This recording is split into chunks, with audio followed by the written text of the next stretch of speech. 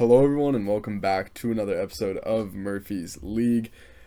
Last week's football was really, really fun. Week 13 honestly might be the best week of football we've had all year long. A lot of really entertaining games. I'm here to break down just a few of them. I can't really get to all of them because there's a couple that just don't really matter, even if they're fun watches, like the Lions game. And there's just so many games that I want to talk about that do have playoff implications in this one. And then obviously, for personal reasons, I'm going to talk about the Bears game because it's not one of my episodes if I don't bring up the Bears at least once. So I'm going to talk about that game first. I'm going to talk about Jets versus Vikings.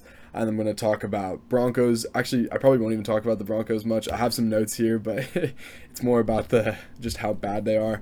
I'm going to talk about Dolphins Niners. I got to talk about Giants Commanders, obviously.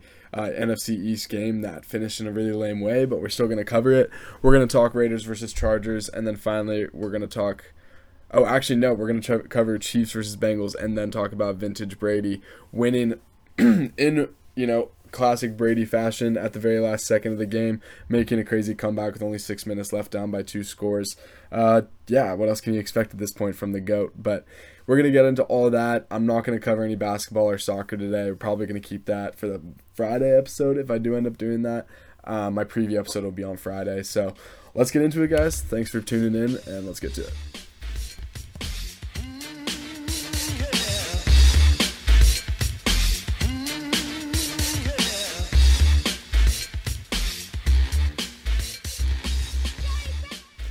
Alright, so I'm not going to go over last Thursday's game because at this point it feels like it's just so long ago. So let's get into Bears versus Packers. Obviously 10 a.m. game on Sunday. Both these teams not really in playoff contention, so if you just want to skip over this, go ahead. I'm not going to talk about it too long.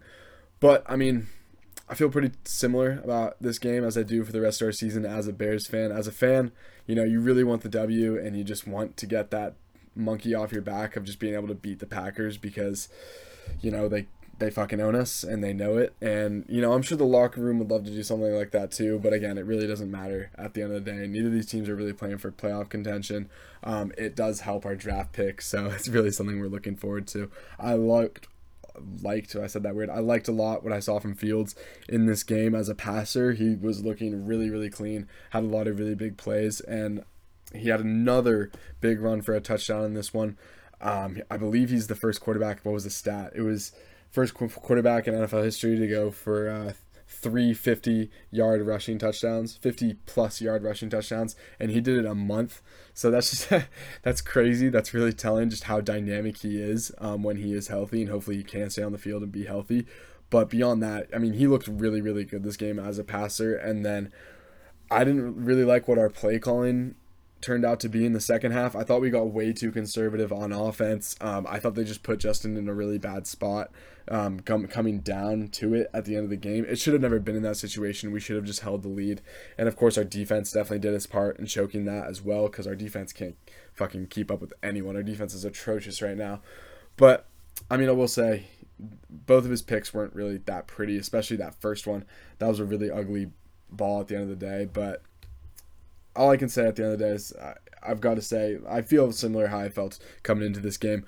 Christian Watson on the Packers side of the ball is really emerging as a superstar in this league. His production has been absolutely insane the last few weeks. I obviously don't expect that to be sustainable. And as far as his touchdown rate, he's got something like 8 touchdowns in the last 4 games or something like that. That's obviously not going to keep up at that pace, but he is a serious difference maker and a playmaker. They're finally unlocking all those abilities he had. We saw that in the early part of the season. Obviously, he's very notorious for dropping that pass against the Vikings. That would have probably been a 75-yard house call. And then he took one of those jet sweeps in one of those earlier games. I can't remember who they were playing, but he flashed in moments. It's finally all starting to come together over the last month, and he's looking like a really good playmaker for them that they found in the second round in last year's draft.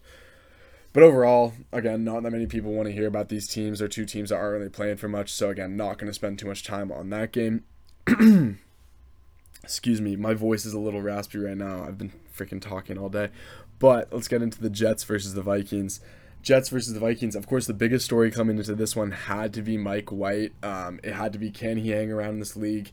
Can he play? Can he distribute? Can he carry this team to a win in a hostile environment? Now, he couldn't bring the win home, but I think he's really answered the bell in a really big way. Obviously, he threw 2 interceptions in this one, but they weren't really his fault. He's making a much better situation out of, what's the word I'm looking for? He's making a much better concoction, I guess you could say, with the situation he's being put in.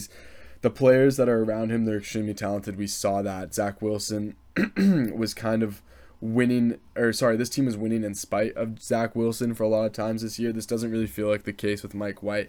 And I'm not saying that he's going to be some long-term starter and he's going to be around with this team for a decade to come or anything like that. That's not what I'm trying to say. I'm just saying I haven't been the biggest believer in Zach Wilson on this podcast. If you know that, then you've been listening to me, because I've been saying it for months now. I really don't like. I've been saying it, I mean, honestly, since he got drafted, but I just don't really have much faith in him. And it's not that I'm trying to shit on the guy. Obviously, I'm never wishing for anyone's downfall, and I'm okay with being wrong on a take like that. I just didn't really see what the Jets saw in him. Obviously, now he's being benched, and the fans really seem to be against him. So there's something really interesting going on in there with New York, because I don't think Mike White is a long-term answer, but there's definitely worse. There's definitely worse to be had. Mike White is proving that he's at least worth the starting spot in this roster on this team. Joe Flacco had some moments earlier in the year, and so people were talking about him, but regardless, Zach Wilson's clearly not the answer for these guys. Don't know if Mike White is, but hey, it looks better than when Zach Wilson's on the field. I guess that's all I'm trying to say. Now, to flip that on its head, I just mentioned this before this game, but this Vikings defense has been pretty fucking underwhelming these past few weeks, especially in the pass defense. Outside of Patrick Peterson, they're really very unproductive against the pass. And I got to give the Jets credit in this one, because they came back from a pretty big deficit in this one. They made it a really interesting game. Of course, the Vikings defense ended up holding up at the end when it really mattered. So, again, got to see something there. But, again, the Vikings just seem to squeak by every single team they play. Justin Jefferson only had 46 yards receiving in this one, still had a touchdown. So, got to give the credit to the Jets defense there. Overall, this was just a Vikings, it was very typical of both these teams. It's kind of what I expected coming into this game. I thought the Jets were going to hang around. They were going to, do some good things against this Vikings secondary that's not very good. They ended up doing that. Garrett Wilson really emerging as a superstar in this league. He was my number one wide receiver coming out of college. Don't mean to toot my own horn or anything like that, but just saying, he's been balling out this last month, especially this game. I believe he had 140 plus yards. I know it was in the 140s at least. It could have been higher than that, but either way, he had a really, really good game for the Jets. He balled out against the Bears a couple weeks ago too, so he's really emerging as a very good receiver in this league. But yeah, this game kind of went how I thought it would. The Jets hung around. I didn't think they were going to, make a comeback like this. And then the Vikings do what they've been doing all year long, just barely squeaking by teams. Their point differential has to be extremely low for how many games they've won. It's crazy how close they end up, or just how many games they ended up winning that end up being so close. But yeah, not many too surprises here. Up next, we're going to get to the Broncos. Broncos Ravens, and I mentioned this a little bit in the intro, but I'm really not going to cover this game this much. This was one of the most disheartening losses I think I've ever seen. And of course, it's not my team, so I'm not really emotionally invested, but I just couldn't help but feel bad for Broncos fans watching this game. This was fucking putrid. The fact that you force 6 punts and you pick the ball off twice and you still lose is absolutely unheard of. I don't know if that's ever happened in a game before, to only put up 9 points. Their kicker put up every single one of their points. It's just, this might go down as the worst trade in NFL history, because the dead cap implications on this thing, you can't cut him, you can't move on from him, no one's going to trade for him. You can't afford free agents now because he's on your roster, and you can't just really get rid of him. And from an owner's perspective, because they're brand new owners in this organization, this has to be the most frustrating fucking thing in the world, because the immediate return on your money is going to be so ass. No one's going to buy season tickets for this sorry-ass team unless they get it turned around really quickly. First steps, you got to get rid of Nathaniel Hackett. I don't know how the hell he's still in this building. Games like this just prove, what the fuck is he doing there? He's not qualified. He's in way over his head. Yes, Russell Wilson was not playing well towards his end of his tenure there with the Seattle Seahawks, and obviously he's played really bad with the Broncos this year, but I mean, there's still something there. He has capabilities. Yes, he's really corny on social media. Yes, the locker room seems to be very split on him, and it seriously seems like a lot of those players don't even fucking like the guy. But you know what would really help everyone if they were just winning? This team just needs to do whatever they can to just prepare for next year. Clean the fucking house. Get rid of Nathaniel Hackett. I don't think the GM's the problem. I think a lot of people would have made the trade for Russ in that position too. It's just the problem is you gave him everything you gave him, and now it's just fully looking like he was a system quarterback under Pete Carroll, and that Pete Carroll was doing the heavy lifting in that situation. So fuck, it's looking really, really grim in Denver. There's not a lot of quick fixes to this. I think this is a multi-year project, and I would be extremely bummed out if I was a Broncos fan right now. Sorry, Zach, if you're listening to this. And before I leave this game, because I do want to touch on the Lamar Jackson side of it, I do need to talk about this a little bit. He obviously got injured in this game. God, my throat is fucked. I'm going to take a sip of water real quick. Sounds like he got a sprained PCL in this one. So he sounds like he's week to week, expected to miss 1 to 3 weeks. So, again, that can kind of mean a lot of things. You kind of have to take it with a grain of salt. Obviously, he could shoot in the middle, say he's probably going to be out 2 weeks. That's what I'm going to go with until I hear anything new. But I think the biggest takeaway from all this is one, it's going to have massive playoff implications because obviously they have the head-to-head over the Bengals. But the Bengals just beat the Chiefs. The Bengals have been absolutely sizzling recently. They've been red hot. They're finding a more balanced offense. They're running the ball really well. Joe Burrow's playing really well. They're really limiting their turnovers, and their defense is still playing just as well as it's been playing all year. In addition to that, their offensive line has been playing outstanding the last month. We've seen that in the run game. It's seriously improved. Even with Samaje Perine coming in, stepping in for Joe Mixon, their run game really hasn't skipped a beat. And Joe Burrow's taking a lot less pressure, taking a lot less sacks. So that's super huge for the Ravens season if they can keep up with Tyler Huntley. That's going to be absolutely crucial. We saw him step up for them in a few games last year. Can he do the same in this one? I really don't know because their offense has looked honestly not very good even since before Lamar went out. And then it didn't look at all better in this game. This Denver defense is legit. The only time they were able to, put something together was when it absolutely mattered in typical Denver fashion, just like the rest of their season, just fucking blowing it. But anyways, if I was Lamar Jackson, you need to be going straight to the front office and you need to get paid before you even touch the field again, in my opinion. Obviously, that might be a little dramatic, and he's a competitor, so even if he doesn't have a contract, he's going to step out on the field. But if that's me, if that's my body, I'm trying to get that bag, you should be negotiating right now. You should be doing everything you can to get the guaranteed money you can. And frankly, the more you get beat up, the more stuff like happens like this, the less likely you are to get that bag, and the more likely that Tyler Huntley is going to be the one that's leading this team because he's a restricted free agent after this year, so you could definitely go to another team. But we saw him do some really good things last year. If Lamar's legitimately hurt, I don't know how you can justify really paying him that big of a bag. Especially because you're going to have to pay Roquan Smith. And trust me, I'm not saying this is what the Ravens should do. The Ravens should pay Lamar because you're winning with him. You've got a formula. I think he deserves it. He deserves to be paid, absolutely. Someone else is going to pay him if you guys don't. But it's just makes a really interesting situation for Lamar. Lamar should be leveraging everything he can right now, throwing all of his chips on the table and saying, motherfucker, pay me because he should be paid. Up next, let's talk about Dolphins versus the Niners. God damn. I definitely misread this game. Losing Armstead before this game was a huge deal to the Miami Dolphins. I wasn't even aware he wasn't playing. If I knew he wasn't playing, I probably wouldn't have told you guys that they were going to cover the spread. But before I beat myself up, I want to say, and I don't care if I'm sounding like I'm flaunting, I kind of am, I did really fucking well on last week's bet. So I hope you guys listen to me. I took the Bengals money line. I took Detroit's money line. That one's a little more skeptical on, but I still took it. I was really big on Steelers money line. That one hit, obviously. And then there was one more I was looking at. Oh, of course, yeah. You know what? Just save it. I'll talk about that last bet when I get to that game because that was one of the more frustrating things I've ever had to watch.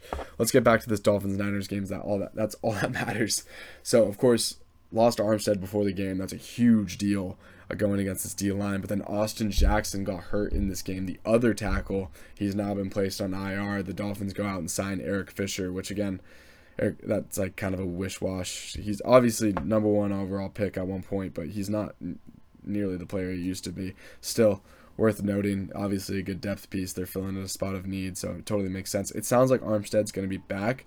I don't know how long Austin Jackson's going to be out. It's going to be at least 4 weeks because, that's what the IR designation means. Um, but that's a big deal. That's a really big deal for this team and how this machine works, how this offense works. Tua being upright, being protected, having all the time is really, really important to this formula. We saw a lot of that breakdown. He was under a lot more pressure, having to make a lot more high difficulty off schedule throws, and he really choked up in those moments, couldn't do it. We saw more of the Tua that we saw from the past couple years in this one. And don't get me wrong, I think Tua's a very capable player in this league. But if you know me, you know I think a lot of this credit really just had to be given to this system, the talent around him, and we saw a little bit of that, get taken away in this game, and he wasn't nearly as productive, and he had to make a lot more off-schedule plays, like I said. So I think a lot of his weaknesses and vulnerabilities were just showing through. Not that he can't win. I just don't think. I think we're kind of seeing the reasons why I wouldn't take him over a Burrow, Allen, and Mahomes, and not that anyone really would, but I mean in a playoff scenario where those two teams are facing off, I think there's a clear advantage towards the other teams, not Tua and his squad. But of course, I can't leave this game without talking about Jimmy G. He is now out for the season, so that is two Niners quarterbacks out for the season if the Niners' woes just, can't get any worse in terms of injuries. It's now Brock Purdy time, so that's really interesting. Mr. Irrelevant getting his starting time. I really thought Baker Mayfield was going to end up with the 49ers, but he doesn't even make it that far in waivers. The Rams picked him up today, so it almost feels like they just did it to take it away from the Niners out of pettiness or something, because yeah, I get it. They're not paying him shit, and it's really low risk, but it's like, what are you really playing for at this point other than just, like, your pride, The Rams aren't doing shit this year. It's very obvious. They're one of the worst teams in the league. They don't even have their own pick this year. Detroit's got that pick, and it's all the way up at, like, number 3 or 4 right now. Is that what they're trying to do? They're just trying to, fuck up that pick for the Lions? Are they just, I don't know. It just seems like a kind of a weird move to me. And again, it doesn't really matter because they're not paying him shit and they're not playing for shit. I was just really expecting Baker Mayfield to be a 49er at this time today, but hey, he's in the same division, just not in the same team. So Brock Purdy coming out of Iowa, I didn't even think he was going to get drafted this offseason. Obviously ended up being Mr. Irrelevant. He had a couple alright plays in this one. It's not like they were asking him to do much, and it's not like Shanahan is going to ask him to do much. So again, moving forward, I just need to see more from him. I'm expecting this team to be still super competitive. I'm still honestly kind of expecting this team to contend just because of this defense, this roster, this coaching staff. It does put a little bit of a dent in it for me. I think this team was legitimately Super Bowl contending before this. Now I'm definitely a lot more skeptical. I definitely don't know if they could go into, or if Dallas would come to them, whatever end up would be, probably Dallas coming to them or something like that. I don't know if they'd win that game. I don't know if they'd beat an Eagles. I don't know if they'd beat a Vikings with Brock Purdy. I keep fucking up his name. So on that regard, it is kind of concerning. I still think they're going to be a really dangerous team. And again, I don't want to make too many assumptions and jump to too many conclusions. I need to see more before I can make up my mind, but it is going to be really interesting. And those are just kind of my initial thoughts about it. So again, want to see more. Up next, let's talk about Commanders Giants really quick, because I kind of forgot to put that down in my notes, but I totally realized I want to talk about that game. And I did watch that game very closely because, yeah, watching it with Jack, watching it with Vance. Actually, no, Jack wasn't even fucking awake yet, but I was watching it with Vance. And this was the most annoying goddamn game, because honestly, I kind of just want to cover this game because it fucked me over, frankly. I had the over in this game. That was at 40.5 points, and it was 20-20 going into overtime. Obviously, I was like, well, someone has to win this game. Surely someone has to win this fucking game. Yeah, no one won the fucking game, so I ended up tying. Super lame shit. It does make the playoff tie scenario really fucking interesting, and they also play each other again in like 2 weeks. So that game just became infinitely more important than it already was. Not that, either one was less important, but now that they have basically the same record, I think the Giants still have one more loss, if I'm not mistaken, but they have the same amount of wins, and then now they have the tie over each other. It just makes the whole playoff race that much more interesting, that much more competitive, way closer than it already was. But these teams just couldn't find a way to close out, and it looked very similar to how these teams have looked the rest of this year. I mean, Taylor Heineke making some really special plays, some really clutch plays, just pulling shit out of his ass. He's got kind of like that. Not like Russell Wilson in Seattle effect, but kind of like kind of like that. He's just like got this strange ability to just find ways to just keep his head up and just get the ball to his playmakers, especially Terry McLaurin, who's obviously a superstar in this league. And then the Giants are just a fucking really well-coached team that always seem to hang around a bunch of teams. And I was really concerned about what this Washington defensive line can do in this one. They really didn't ruin the game too much. The Giants just did what they were able to do, took care of the ball. Daniel Bellinger coming back in this one was really big. I'm going to look up all the stats in this one because I actually don't have them in front of me. But I mean, yeah, neither team could just finish it out. Brian Robinson, really taking over in this backfield for the Washington Commanders. He's had some really strong runs in the past couple of weeks. And of course, Daniel Jones, just another day of just being efficient. I liked what he did a lot more on the ground in this one. Saquon Barkley's he's really slowed down in the past month. I don't know what's really going on in that situation. It feels like there's something not being said. And of course, that should totally be me overanalyzing it, but he just doesn't seem to have that explosiveness as he used to. And maybe I'm exaggerating, maybe I'm not seeing something. But if you just look at the numbers, they're totally down in the last 3 weeks. His average yards per carry is not very good. But what I was going to say is I really like what they did with Daniel Jones on the ground in this one. I really think that's a key component to this team and this offense. They like to drain the clock. They like to hold on the ball. They like to limit their mistakes. And part of that is Daniel Jones using his feet in this one. No turnovers for the Giants in this one, at least from what I can remember. There were no turnovers, right?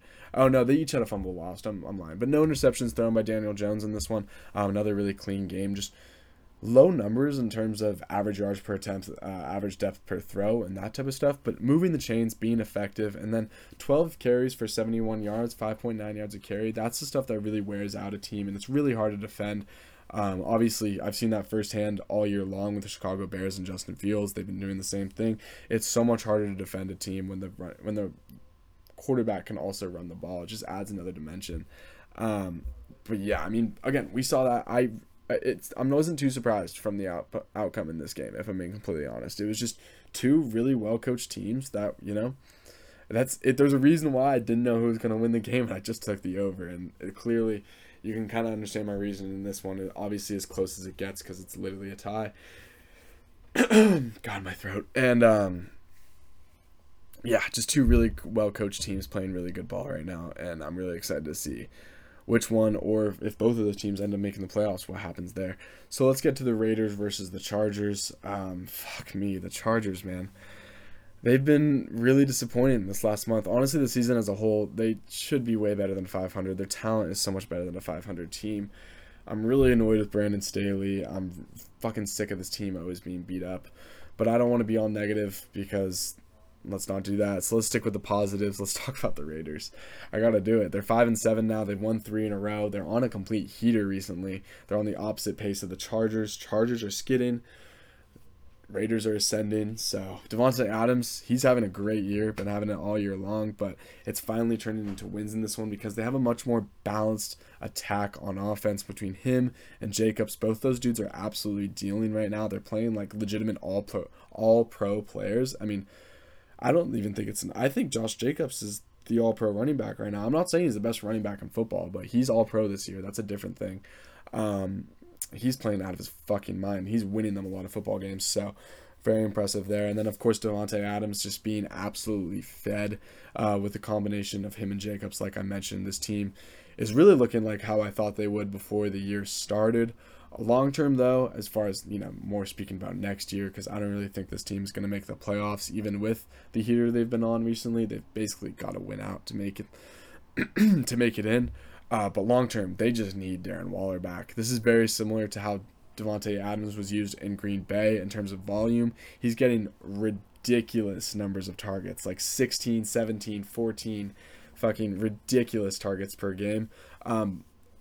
And yeah, you can do that if you have a really good run game. We saw that with Green Bay. They were 13-3 the last few years doing that same strategy.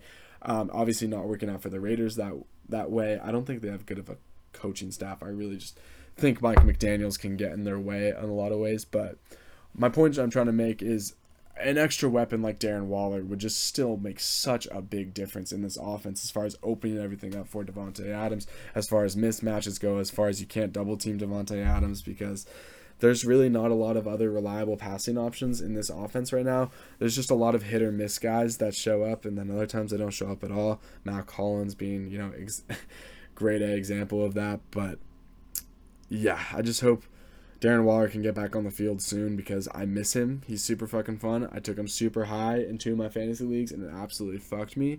So I want him back because he's fun to watch, and I think it'd make this team a lot more competent and fun to watch as well.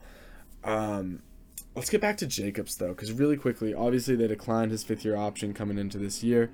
Are they going to pay him? Because he is playing like legitimately one of the best running backs in football, like I mentioned. Another 100-yard game in this one, 144 yards on 24 carries.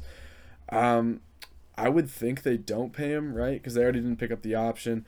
But it makes for a really interesting situation because obviously now he's a free agent. We have to track where he's going to go. But beyond that, he's been really fucking important to this offense and how they've been winning recently. A lot of that has been contributed to him. I obviously don't think a lot of that's sustainable.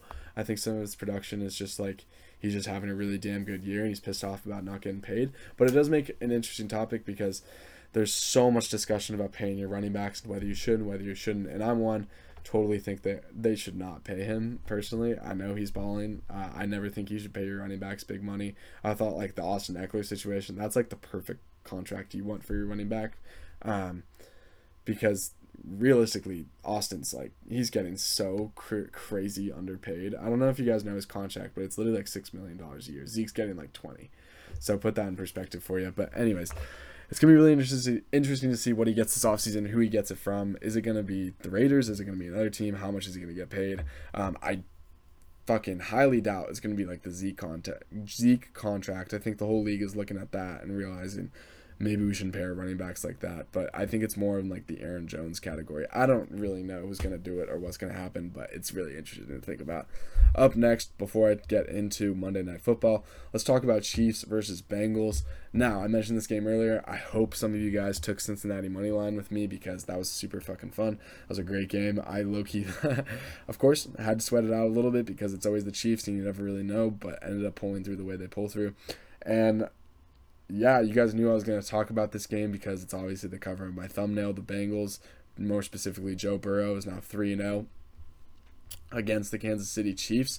So good for him. There's some stat going around like the Chiefs haven't won in Cincinnati since like 84 or some fucking ridiculous shit like that, which is crazy because they're in the same fucking conference. So you'd think they'd, play decently often and they'd be there decently often. And yeah, they haven't won there in goddamn forever, but yeah, I feel like you guys have probably already heard enough about this game. So again, I'm not going to talk about it too much because I know you guys, if you're listening to this, you obviously listen to other sports platforms and you've heard plenty of talk shows talking about this game. It was the biggest game of the week. It has huge playoff implications. Obviously, former AFC Championship game, and everyone's saying, oh, the Bengals own the Chiefs, and they low-key kind of do. So I'm not going to cover it too much. Just to recap it all, the Bills are going back to the number 1 seed because the Chiefs lost. The Bengals are now tied for the lead in the AFC North or technically they're half a game behind because the Ravens have a game over them. But the Bengals should be taking the AFC North in the next few weeks if Lamar is going to be out. Just makes that, whole race way more interesting. And man, watch out. Everyone's saying it, but it's totally true. The Bengals are getting hot at the right time. They're playing really, really well. Even with some of their playmakers out, like Joe Mixon and Jamar Chase the past few weeks, they were still winning games. Now Jamar's back in this one. He looked like he hadn't lost any steps. I'm assuming Joe Mixon should be absolutely fine by next week. I can't even believe he missed 2 weeks. The league is really cracking down on concussions, man. But yeah, he missed the last 2 weeks of the concussion. I fully expect him to be back next week. And yeah, like I mentioned earlier, this Bengals offensive line playing a lot better in the past, honestly, month or so. So, fuck. They're a dangerous team. The Bengals might be going to the Super Bowl once again. I'm not going to say I'm predicting anything, and especially if the Bills manage to hold on to that 1 seed, it's going to be really hard to go into Buffalo and win. But this Bengals team, they would definitely give them a run for their money. They've got a lot figured out, and it's a really, really damn good football team. Again, hopefully you guys took their money line with me because that was fun. Up next, and just to close out the episode, again, not too much to say here, but I got to cover it because it was vintage Brady out there. Monday Night Football, it was all looking like it was absolute shit. They could do nothing on offense. They just looked like the Bucks we've seen the rest of the game, and like the Bucks we've seen against the Saints so many times. Just limiting turnovers for the most part, but then they were coming in bunches. Brady threw. He just looked off on a few throws in this one. He threw a pick in this one. There was a forced fumble by Cameron Jordan on a crazy hustle play. If you haven't seen that fumble, go look that up. Look at how deep he got rushing Brady and then how far upfield he ran. But yeah, it looked like a typical Saints-Bucks just beatdown of the last couple years. Not like what we saw earlier this year when Jameis Winston was kind of throwing that game away for the Saints. But Andy Dalton was making some really good plays, making some really good throws for the most part. Obviously, he wasn't putting up the craziest numbers, but he had some really good throws in there. Played a really clean game. Bucks defense really couldn't do much. Like, they weren't playing incredibly bad, and they were doing decent against the run. But there was just too many times I saw them get torched in the back end by Chris Olave and some of those playmakers by Andy Dalton.